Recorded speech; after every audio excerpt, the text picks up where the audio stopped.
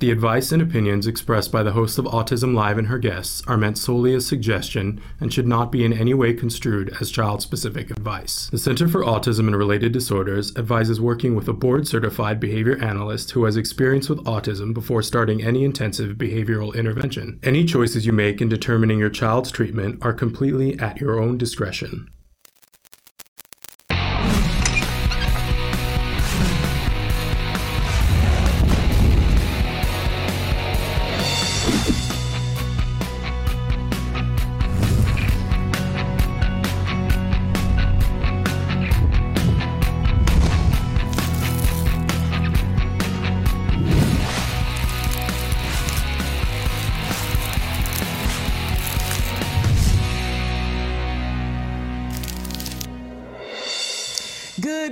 Welcome to Autism Live. I'm Shannon Penrod, and we're coming to you from the Warner Center in Woodland Hills, California. This is the home for Autism Live. It is also the home for the Center for Autism and Related Disorders, and we're thrilled to be here with you on this Monday morning. Before we do anything, I just want to say that this next hour is meant to be interactive. We want to hear from you. We want to know your thoughts, your feelings, your questions, your concerns. Traven is going to show you some of the different ways that you can get a hold of us here and ways that you can have your voice heard. I want to remind you that our homepage is autism-live.com. When you go there, lots of things to do. There's videos, there's playlists, there's a comment place at the bottom. If you click on the comment, it opens up and you can, it's all free. I want to make sure that you guys realize that it's all free, and we're here to be a resource for you. But if you don't see what you need, please write in and ask a question. And you can ask those questions on Facebook and on YouTube and Periscope and Twitter, but you can also do it from our homepage, Autism-Live. You click on the chat button, it opens up, you enter, you type whatever you want, hit enter, and it shows up here where I can see it. And in that way, you're completely anonymous. I know when you write something on Facebook, then everybody can see who wrote the question. And sometimes that's not a big deal, but other times that's a big deal. If it is, write into us on our live feature. Okay, so hey, I like to remind you from time to time that this show is meant for the larger autism community. That's what we're here for. That means that, of course, that is individuals who are on the autism spectrum themselves, of course, right? That's of course. But it also, and when I say the larger autism community, it also includes everyone who loves those individuals, everyone who cares about them. So that's parents, teachers, practitioners, spouses, brothers and sisters, aunts, uncles, whoever. That's what I'm referring to when I say the larger autism community, because we all have so many things that we do not have in common, right? It is not a one-size-fits-all community. That's why they call it a spectrum, right? Because there is a spectrum. But the one thing that we all have in common is a desire for individuals on the autism spectrum to be treated with respect and to get resources for the support that they need. And again, respect and dignity, right? So we all can agree on that. And our mission here at Autism Live is to serve that greater autism community towards that goal by providing inspiration and information. That's why we're here. And if there's something you need, we want you to be able to write into us to ask us, and then hopefully we'll be able to connect you to that or get an expert here to talk about it. That's what we like to do. All right. So the other thing that I like to say, the little disclaimer, is that we have a lot of experts that are on the show. I'm not one of them. I'm not an expert in the field of autism. That is not what I am. I am a parent. I'm a former teacher, and I'm a parent with a son who was diagnosed with autism at the age of 2.5, and I'm so proud of him. I could not be more proud of him. Honestly, so proud of him. But I know that I needed a lot of help and support when he was diagnosed, and I know he needed a lot of things. I got that. I got lucky. And I got the support that I needed, and I was able to access the support that he needed, and I know that everybody doesn't have that. So that's why I'm here, because I want to help in whatever way I can to make sure that you all get what you need, which is not necessarily what I needed, which is not necessarily what my son needed, right? There cannot be a one-size-fits-all in this. But I hope that you will utilize my desire to help and write into the show, and let's see if I can help you to come to something. If not the be-all, end-all, at least some idea or hope. I believe in hope. We like to say here it's our favorite four-letter word. Do you know what I mean? Okay, so having said all of that, we like to start Thursdays with, Mondays. I know what day of the week it is. We like to start Mondays with something we fondly refer to as the jargon of the day. This is when we take on one word, one phrase, one acronym. We try to give you the actual definition, and then whenever it's appropriate, we make great fun of it, because often the jargon terms and the definitions are like crazy town, and there's just more jargon, right, that nobody could understand. But then we like to give you the working definition so that you can start to learn, what is this thing and what does it have to do with me, and how can this help us, and how can this save us time and money learning what this term is, right? So that's what we're about for Jargon of the Day. And you can already see over my shoulder, but I'm blocking some of it. It's automatic reinforcement. So let's take a look at what our actual definition of automatic reinforcement is. Automatic reinforcement refers to situations in which behavior is maintained by operant mechanisms independent of the social environment.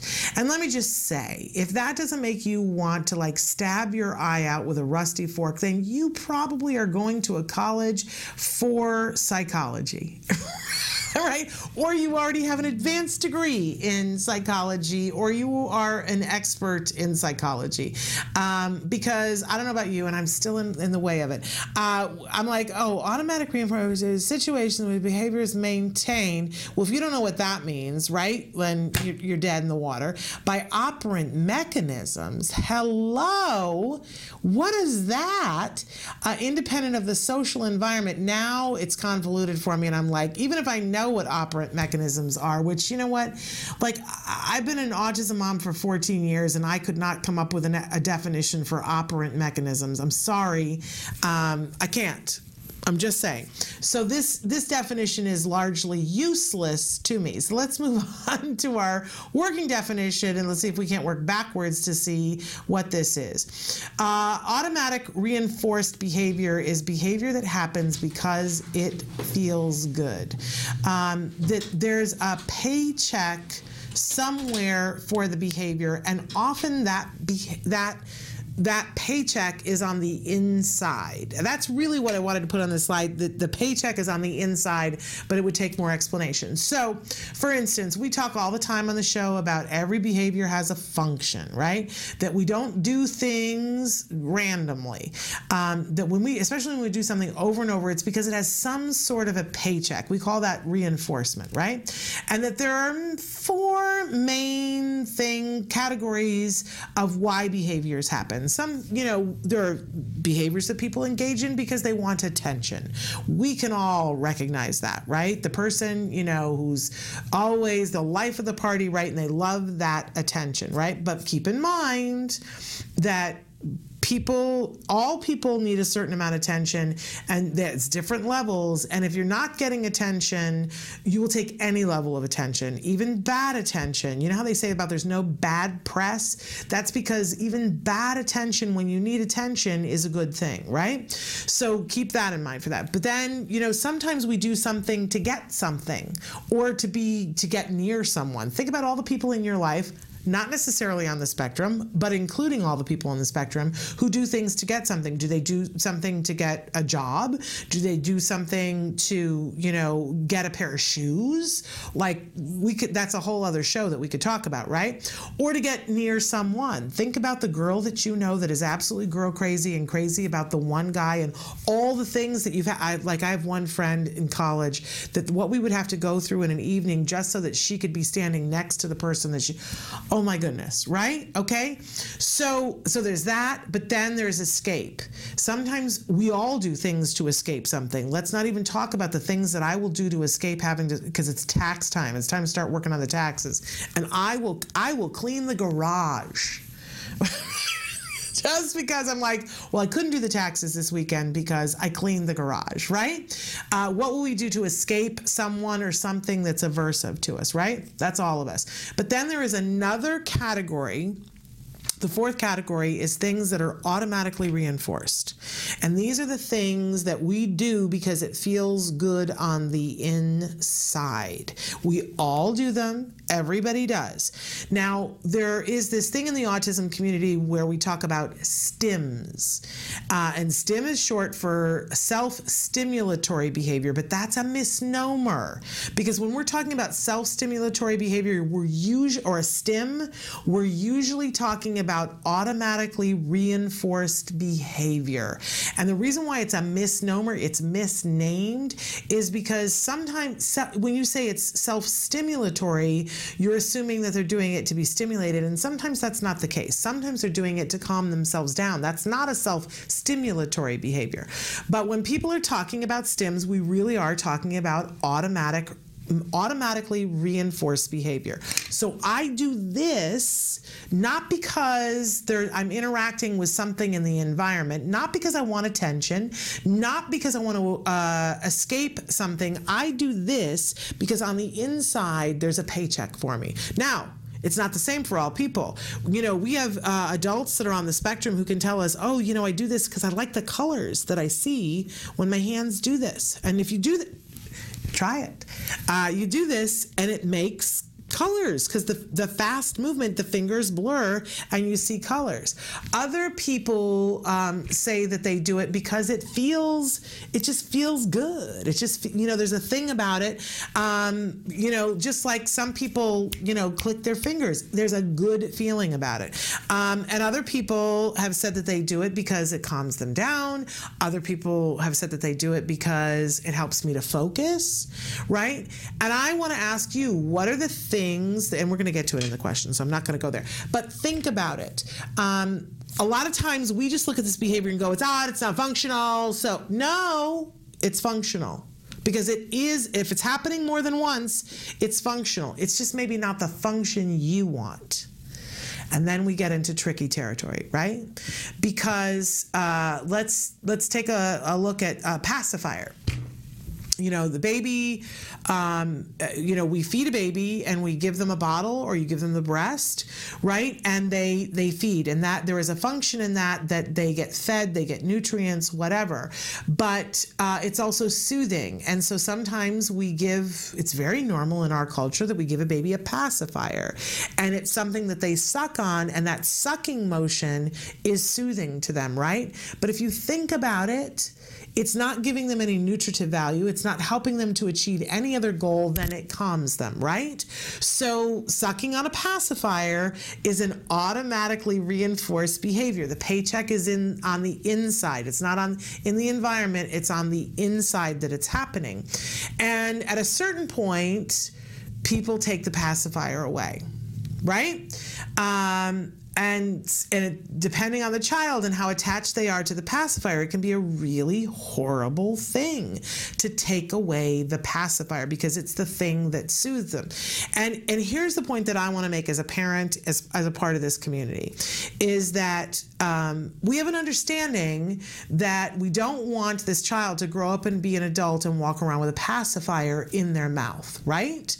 But we also have to have a realization that child has feelings and that is their mode of soothing themselves. And so I think it's unconscionable if we take away a pacifier that is clearly soothing a child without giving them some other way of soothing themselves.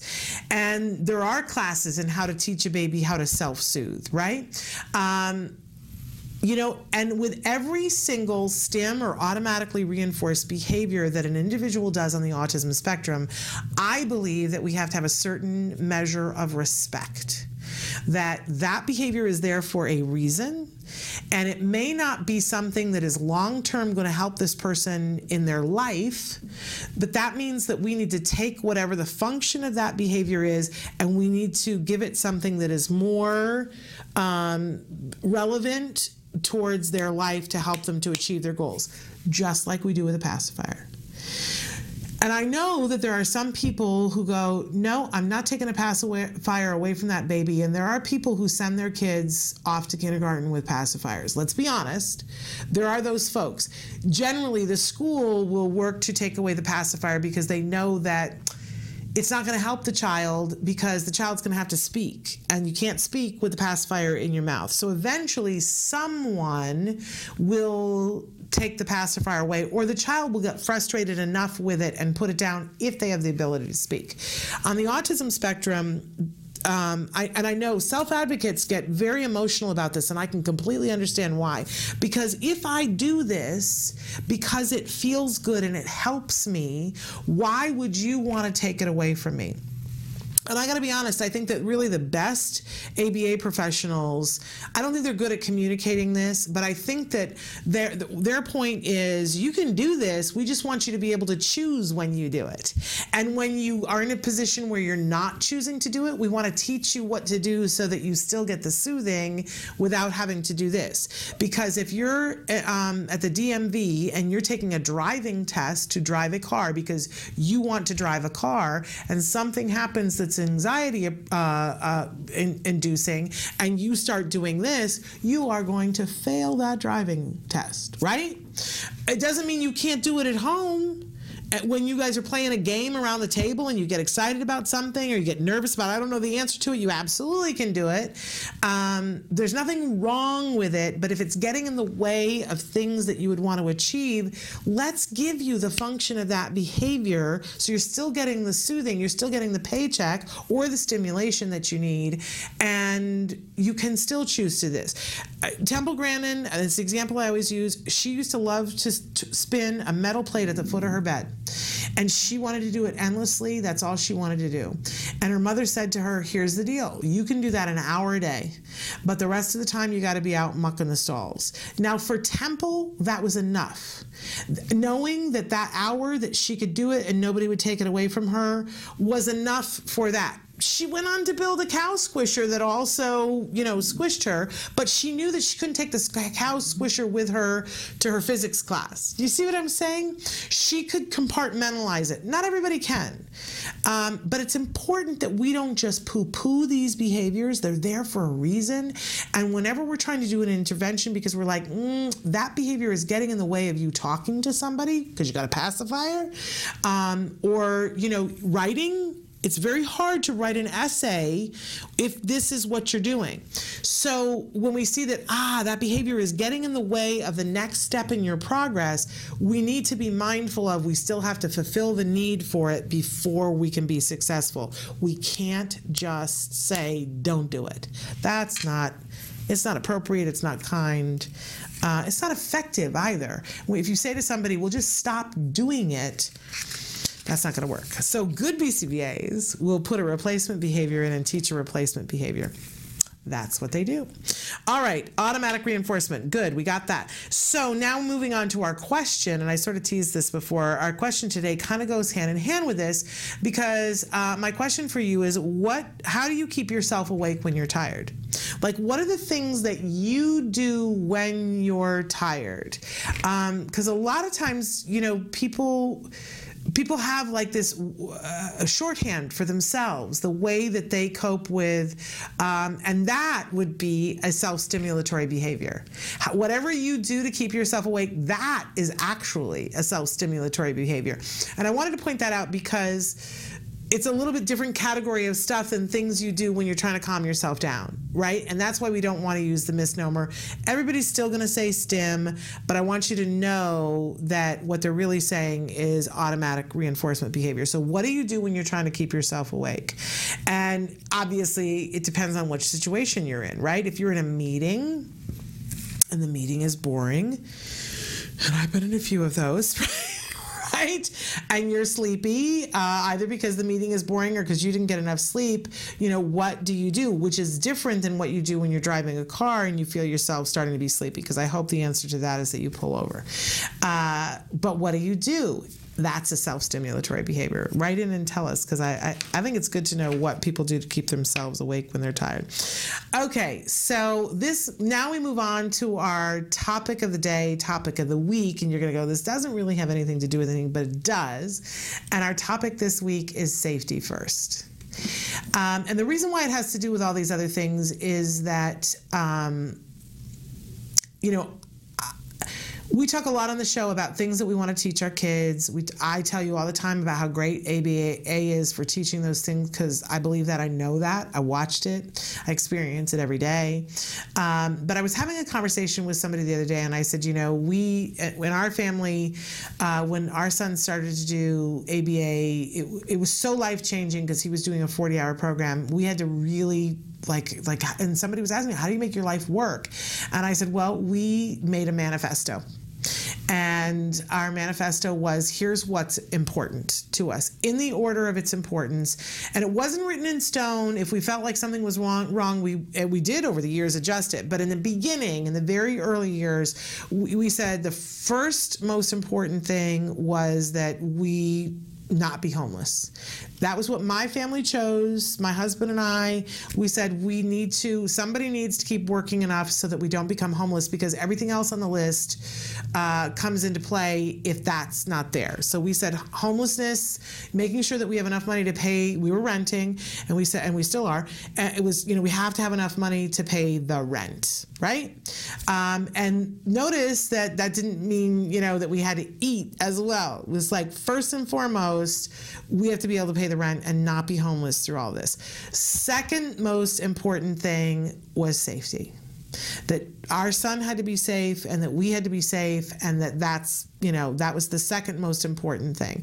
We felt like the homelessness came first, because if we didn't address that we were going to be on the streets, and then safety was going to be beyond the first thing, right? So we chose that order. You can choose whatever. But then the third thing on our list was that we would do everything that we could for our son to get his full prescription of the 40 hours a week in the beginning. And that changed. In the second year, it was 35 hours, right? But that become the most important thing. And then, then it was down the road, there were different things that happened down the road. And we chose this. This is what we decided as a family. And I'll tell you, there were so many times that stuff came up where we were like, what do we do here? And we just would look at that list and go, oh yeah, no, if we're thinking of this, this, and this, then this is the right choice, right? There was one time when my husband got offered a movie role, and it meant he wasn't going to be gone that long, but it was going to put it all on me while he was gone in the desert filming this movie. And he was like, I got to say no, because, Jem's in therapy, and that's the most important thing. And I was like, hold up, let's go back and look at the manifesto. And the manifesto says keeping a roof over our head. You're going to make some money out in that desert. You need to go to the desert, right? But let's check the list here. So if you go to the desert, it's going to keep the roof over our head. But, do we still have safety? Are he and I going to be safe while you're gone? Yes, we're going to be safe. And then the third thing was, his therapy. Was his therapy going to happen? And I was able to fill in for and I was like, it's not that long. Go to the desert. And he was like, gosh, that was such a much easier decision to make because we did things this way. So I think that even when we're making decisions about a behavior, that we have to think about safety first, because if the child is engaged in this behavior because they're anxious and it's what's calming them down, we are not going to take that away until we have other things, because that's not safe. I mean, it's not ethical either, but it's not safe. I know a mom whose son jumped out of a second-story window because of anxiety. So, safety first, right? We want you to learn, and we want, but we got to do it the right way, and we got to be safe. So there we have it about that. All right. We have gone on a long time with this, but because we've got this amazing guest who's going to be on the show today. Tom Ireland is back with us. He is an amazing autism advocate and award-winning author. He is an international speaker and a fabulous young man, a role model for all of us. So stick with us. We're going to be right back with Tom Ireland. Don't go anywhere. Welcome back to Autism Live. We are welcoming back to the show a semi-regular. Tom Island is here joining us, and he has so many credentials in so many different directions. You're a CPA. Mm-hmm. You are a self-advocate. Yep. I don't know if you use that term. I do, every now and then, again. You are a speaker, an award-winning author, and an all-around good guy. Oh, thank you, Shannon. So he's a Renaissance man is what he is. So we mentioned award-winning author. You are the co-author of Come to Life. Mm-hmm. Amazing. And we've talked about Come to Life before on the book. What a wonderful book/workbook. Is that fair? It is a book/workbook because it's a great way for people with autism or whoever else may read this book to fill in the blanks on their life, figure out what they really want to get out of their lives and help make it happen. So for people to be able to fill in those blanks and figure out how they can become their best selves, and it comes from their own mind and heart, then it can be really a life of authenticity and progress. And I think that it's an incredible gift to yourself to get that. But I gotta say, especially if you have like tweens, teens, or adults, that you are the parent or the caregiver or you are the boyfriend, girlfriend, spouse, get this book/workbook and work through it together. And it's because I think that we still are reaping the benefits from this, because I had an opportunity to do some of the exercises from it with my son, and I thought it was just going to be about him, but because I also answered the questions, we had a place to meet in which he began to see me as a person. Mm-hmm. That perspective-taking piece, right, is so good. Just do it. Yes, it definitely is helping some of the parents and the caregivers more than the people that have autism or whoever else might read this book. And we actually have a second volume of this book coming out intended just for parents and teachers and educators about preparing a transition plan, navigating the educational system. And my mother's going to be spearheading that. She has years of experience in the field, and I'll weigh in here and there in the book, the second volume. Well, but get this, Come to Life, where can they get it? You can find it on my website, thomasisland.com. But we must note that Island has no S. That's right. People hear Island, they think Rhode Island. Oh, there's an S in Island, right. but no S in Island. It's literally I-land. That's right. And so thomasisland.com. And you can get the book there. Wonderful. And it's available in Spanish too. Which is so wonderful. But you also, we mentioned you were a CPA. I guess you're once a CPA, always a CPA. Is that how that works? In the beginning, when I wanted to do accounting and be George Lucas's accountant at that, I thought that would be how I spent the rest of my life. And once I finally got immersed in that environment and going to a desk all day, yes, the pay was good and felt like I was making a difference, at least on a material level, but not on a personal level. I felt like I belonged somewhere else. And I'm still licensed here in California as a CPA, but this year I've decided to stop practicing altogether. I even told my mother, I'm not doing your bookkeeping anymore. There you go. Because I just was talking about what I would do to get out of doing my taxes. I can't imagine a life of accounting. We have somebody here that works with numbers, and that's all they do. And we met over the copier recently, and he said to me, I couldn't do your job. And I was like, are you kidding me? I couldn't do your job. I would rather wash floors than have to add numbers together. Ooh. Like, honestly, anything but that. But because I'm not quite dyslexic, but numbers jump around for me in reverse and whatever, so I'm a little bit in that neighborhood. No numbers for me. So I can't imagine, but you thought you wanted to do that, and you didn't hate it, but it wasn't going to be your thing. It didn't really fit you. And that's when I met you, was that you were a CPA, a working CPA, button-down suit kind of guy, But I met you right as you were going on stage for the Temple Grandin and Friends event. That is literally where I met you. You were standing on the stairs getting ready to go out on stage, and your mother said, I don't know if you've ever met my son. And I was like, it's so nice to meet you. And you were very polite, but literally you were like 3 seconds from walking out on stage. And later on I was like, why were we introducing ourselves then? That was crazy, because you were like in the moment of speaking in front of this ginormous group of people, and you were so eloquent and so amazing. And so it wasn't a surprise to me when years later you went, I want to do more of that. Mm-hmm. That's where I want to have more of an impact. I want to be out with the peeps. I want to, be speaking about this because I have a voice about this and people are listening. Mm-hmm. And you mentioned reaping the benefits earlier. I'm finding that a life of me being a professional speaker and telling my story and getting myself out there, sharing people not only where I've succeeded but where I've struggled. Yeah. Because I look like I'm really successful, and I have had years of coaching, therapy, martial arts, mentoring, Toastmasters meetings, improv, all of these things I do to make me who I am today. But I was not like this all those years ago, and I've had to tell people that once you commit to your own personal development, realize that you can get out of your comfort zone, and you must get out of your comfort zone if you want to grow and find something better and greater for yourself. Yeah. And so you, through your books and through the events that you do and the speaking that you do, you are really an advocate for people to know themselves. Mm-hmm. Talk a little bit about that. What do you mean about knowing yourself?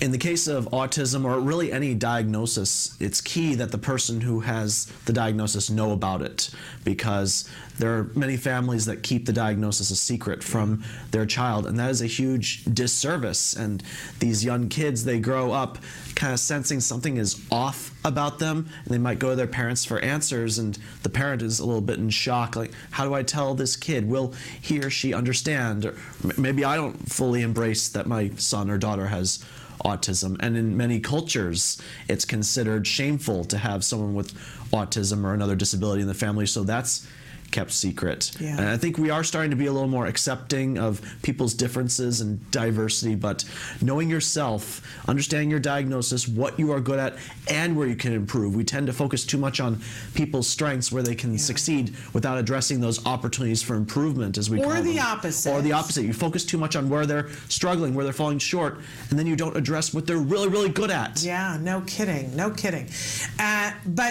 So I love that as you go around and you are speaking, and we need to talk about all these different ways that you're speaking, that it starts there with this knowing yourself and understanding what you're strong at, but also what you need to work at.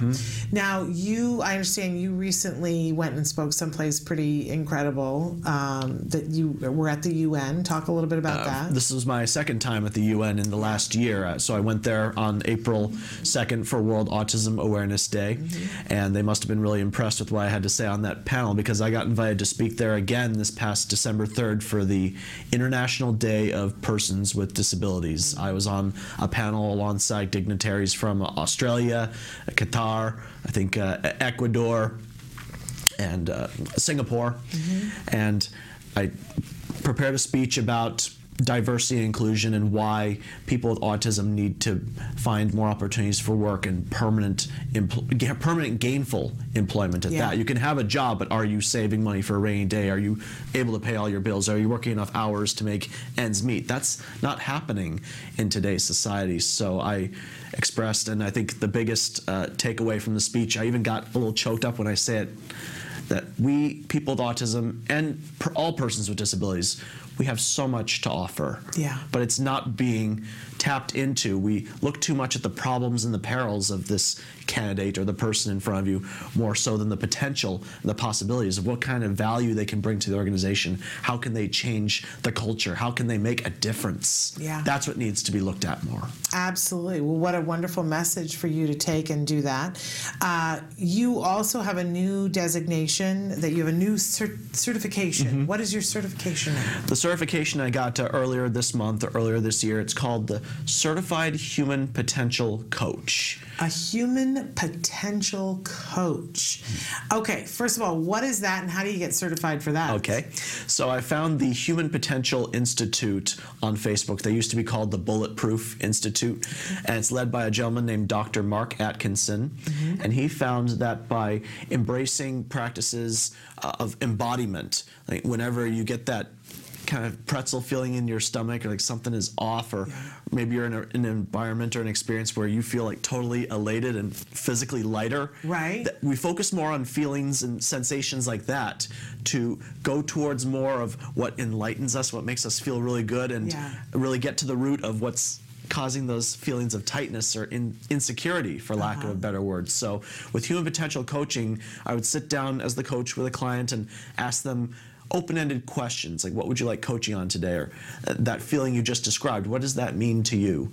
Or tell me more about that. And so it helps the client see that they have the answers to what they're looking for in their mind and in their heart, and they can do what's called mining, where they dig deeper into what's the meaning behind what they're experiencing, and open a whole world of possibilities and what they could be after that experience. I love that way of looking at it, because, you know, I find that we assign value to how our body is handling whatever is happening. And the example, I have a friend who's a brilliant stand-up comedian, but you know, in the week before she gets on stage to do something, she's pretty like upset and nervous and just like miserable, and like she's like, why did I agree to do this stand-up date? Like literally goes through this process across a week, and I've known her for so many years that I know this about her, right? And she knows herself, but she doesn't pay attention to that, right? But she's like, I'm like, why did I agree to that? I wish I did. Like I gotta write something new, and I'm not funny, and then like this whole thing that she goes through. But then she gets up on stage, and she, like when she's on stage, she knows that that's where she's supposed to be. And it's also funny to all of us, because she's like, oh, I'm so glad I did this. It's like this, you know, bipolar kind of thing. And one time, one of our friends, when she was like, I don't know why, in the beginning part of the week, she was like, I don't know why I do this, and I don't know. And the person was like, this is just your process. This is just what you do. You just have decided it's negative, but this is just your process, woman. Right. And she was like, oh, it kind of is, isn't it? And once she had that self-knowledge, now when it comes on, she goes, oh, this is just the thing I do in the week before I do stand-up. But before, it would stop her from accepting gigs. Really? And stop her from getting that moment when she was up there and going, wow, I was born to do this. So once she realized, oh, this is just part of the process. It's not hurting me. It's not necessarily even negative. I just go through this process before the good comedy comes out. And boy, that taught me a lot when I watched that. So I love the idea of looking at how, like, what's going on and what value have you assigned to it, because maybe feeling like, ooh, you know, I'm a little squishy, prevents you from doing the thing you really want to do. That's amazing, Tom. So if somebody wants a human potential coach, you're available. How would they contact you to do that? And is it something you just do face-to-face, or is it something that you can do via Skype? Could they contact you from anywhere in the world to do this? Yes, it's something that can be done face-to-face or through Skype or Zoom, like a video call where I'd ask them the questions, and then we would arrange payment in terms of the coaching agreement. But really, it's about seeing past your limitations and your limiting beliefs. There is a difference between limitations and limiting beliefs. Like, for instance, a 3-foot tall person may not be able to reach something on a 7-foot tall shelf. But that's a limitation physically anyway. A limiting belief is, I will never be able to get that item off the top shelf.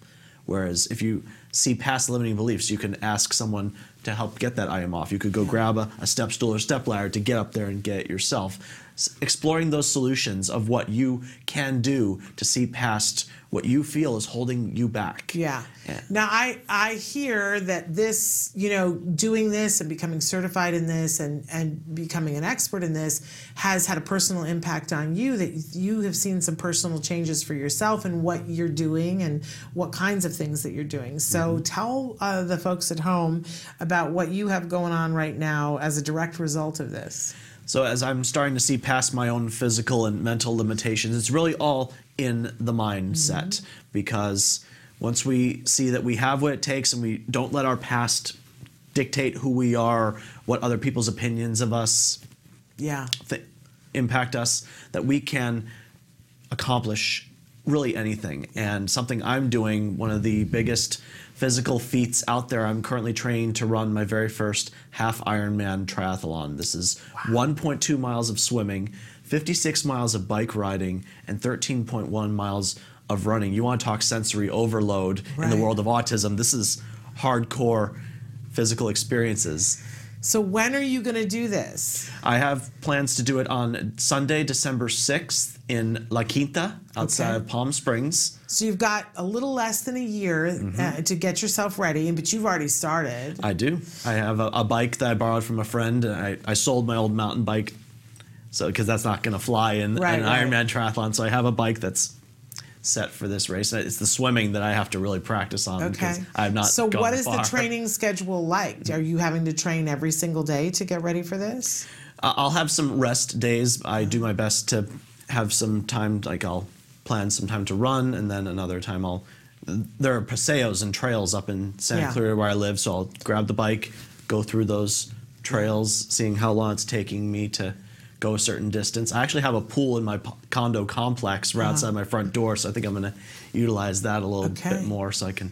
Do you have a trainer that's going to help you with this, or are you doing this on your own? I'm consulting with people that have run it, like my cousin in Illinois has done several half Ironmans. I know someone in my hometown who's done, I think, maybe 5 or 6 in a single year at least. So bouncing some ideas or picking his brain a little bit. And physically already, this has been a change for you. Yeah? I mean, you're already noticing the benefits of training for this, and you feel good? I do feel really good. I feel like I can wake up and take on the day, and I feel physically, mentally, and emotionally healthier for it because I've got this big trophy or this end goal in mind, and I'm working towards it. And I don't think any person with autism on the planet has accomplished a half Ironman, let alone a full Ironman. So I want to be out there and say, look what I'm doing. What are you doing or not doing that could be helping you lead a more full life? And physical limitations do not have to stop you from doing this. And people with cerebral palsy and missing limbs are running these Ironman triathlons. So I heard you say full one too. Is that the ultimate goal, Tom? After I complete the half, I'm going to go for the full.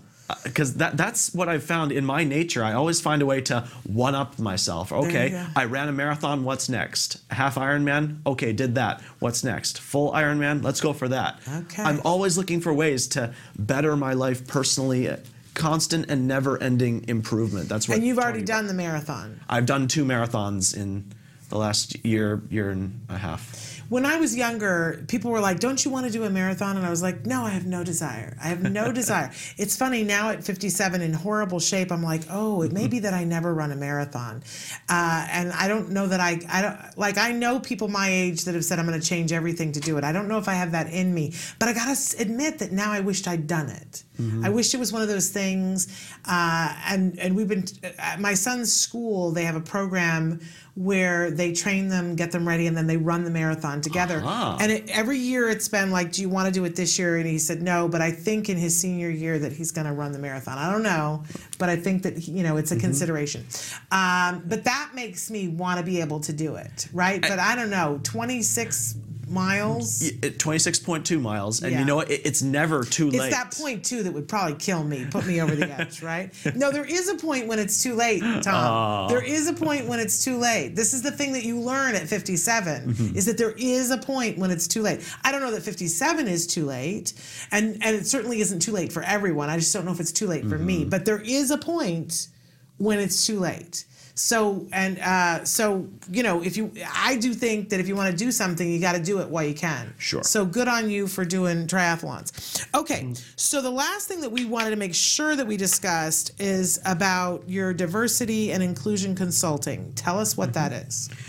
So I worked in accounting for a number of corporations and found that not to be the best life for me, but I'm now looking to revisit corporations in my new role as a speaker, a coach, and a consultant, and similar to what I talked about with the United Nations, the importance of hiring and retaining people with autism. So my goal, I'm all about saying goals, is to approach the big 4 accounting firms. These are Ernst & Young, Deloitte, KPMG, and PricewaterhouseCoopers. So they all... We know those names because they're always the people who hold the voting for like the Oscars. Yes, they usually have those Tonys briefcases. And, yes, well, Price Waterhouse, right? And Ernst and Young. We know these are familiar only because they do the award shows. But otherwise, I don't think most of us would know them, right?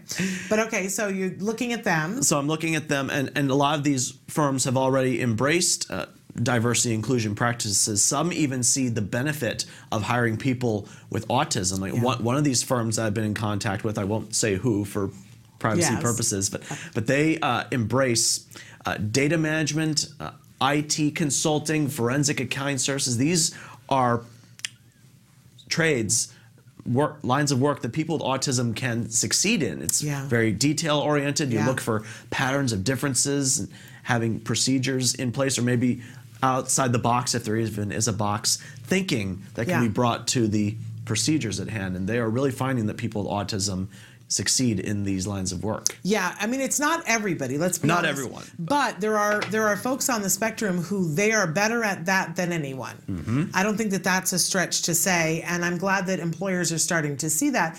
But often there are other considerations beside the skill level to be able to do it. So are you helping them to figure those things out?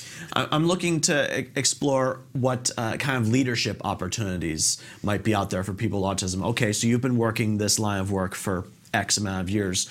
Are you getting bored of it, or do you think you want to move up in the ranks, maybe make a little more money, have a little more responsibility? Because as a Toastmaster, and Toastmasters catchphrase is where leaders are made.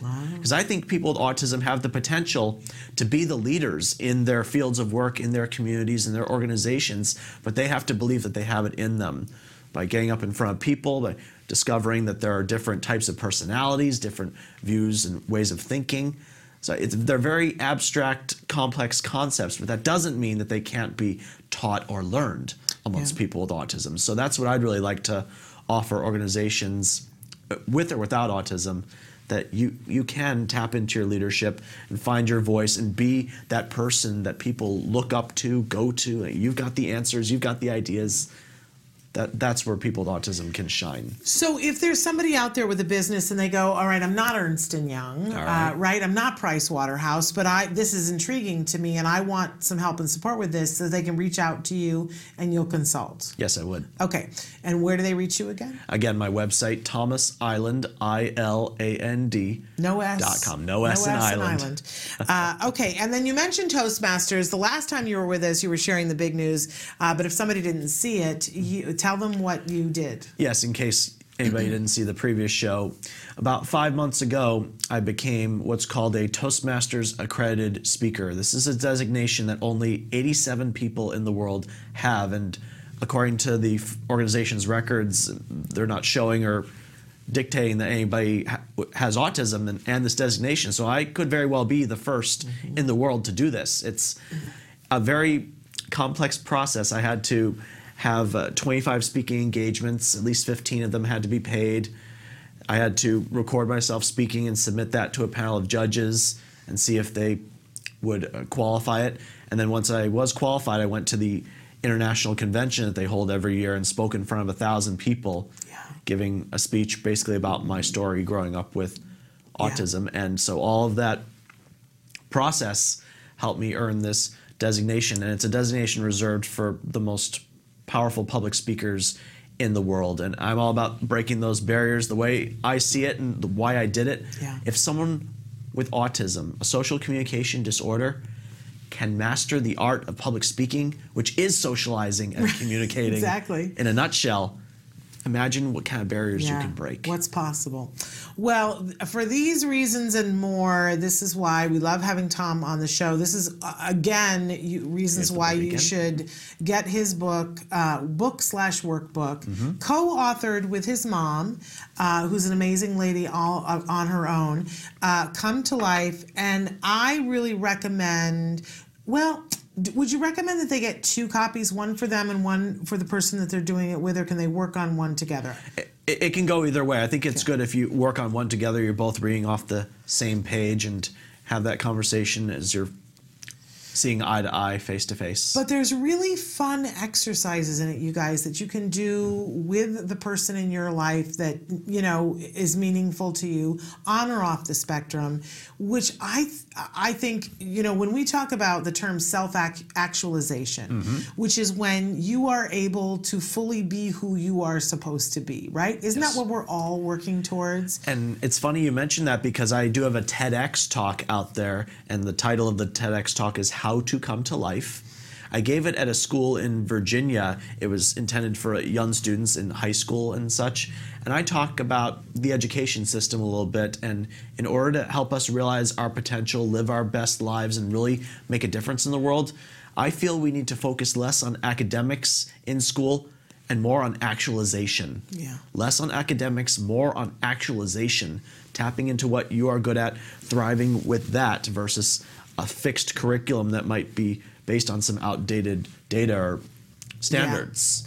Yeah, I mean, look, we had a whole show for many years that Are You Smarter Than a Fifth Grader? Yeah. Where people would be on and try to answer questions, and the whole kicker of it was that there's a whole bunch of stuff you learn in fifth grade and younger that is not useful to you, that you can't possibly retain. And then right? life kicks in. It's like, I don't remember this stuff. You could be a brilliant person, and they had all these people that were top of their field that would come in, and they couldn't beat the fifth grader because the fifth graders are full of all this information, which is great, you know, but it's not great for everyone. Not really. And especially moving forward. So if if self-actualization is something that, you know, you want because you should, and if it's something that you want for the loved one in your life that's on the spectrum, what a great thing. These exercises are great in helping you become more aware of who you are and who they are and the things that you want in life and the things that you can do to get them.